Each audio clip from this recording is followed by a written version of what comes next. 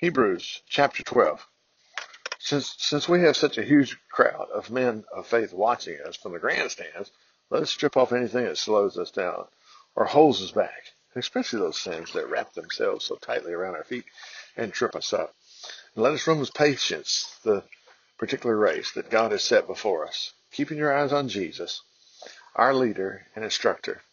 He was willing to die a shameful death on the cross because of the joy he knew would be his afterward. And now he sits in the place of honor by the throne of God.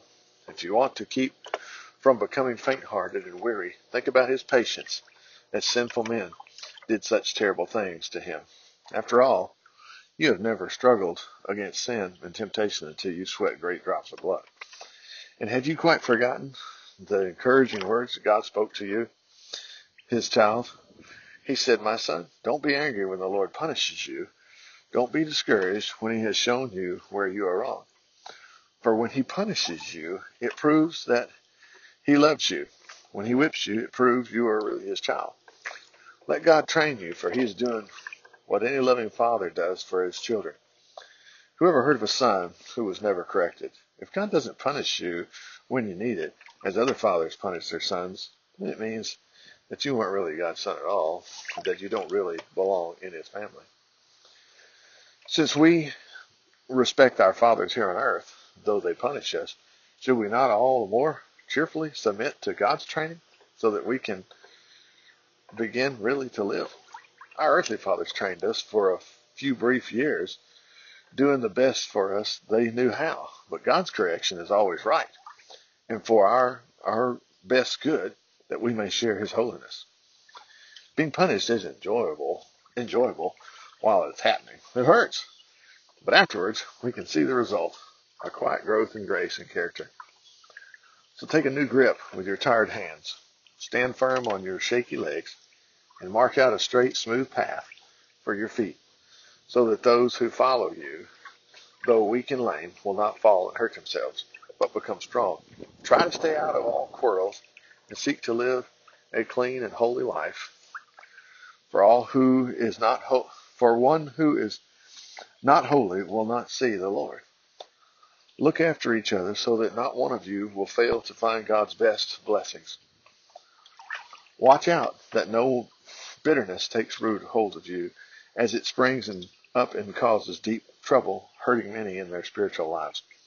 Watch out that no one becomes involved in sexual sin or becomes careless about God as Esau did. He traded his rights as the oldest son for a single meal.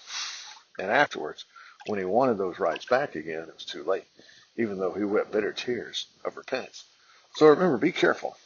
You have not had to stand face to face with terror, flaming fire, gloom, darkness, and a terrible storm as the Israelites did at Mount Sinai when God gave them his laws. For there was an awesome trumpet blast and a voice with a message so terrible that the people begged God to stop speaking.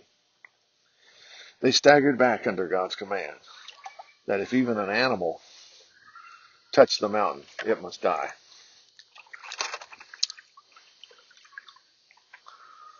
Moses himself was so frightened at the sight that he shook with terrible fear. But you have come right up into Mount Zion, into the city of the living God, the heavenly Jerusalem, into the gathering of countless happy angels, to the church composed of all those registered in heaven, and to God who is judge of all, and to the spirits of the redeemed in heaven, already made perfect, and to Jesus himself, who has brought us his wonderful new agreement, and to the sprinkled blood which graciously forgives instead of crying out for vengeance, as the blood of Abel did. So see to it that you obey him, who is speaking to you. For if the people of Israel did not escape when they refused to listen to Moses, the earthly messenger, how terrible our danger if we refuse to listen to God who speaks to us from heaven. When he spoke from Mount Sinai, his voice shook the earth. But next time, he says, I will only shake the earth, but the heavens too. By this he meant that he will sift out everything without solid foundation, so that the only unshakable things will be left. Since we have a kingdom nothing can destroy, let us please God by serving him with thankful hearts and with holy fear and awe. For our God is a consuming fire,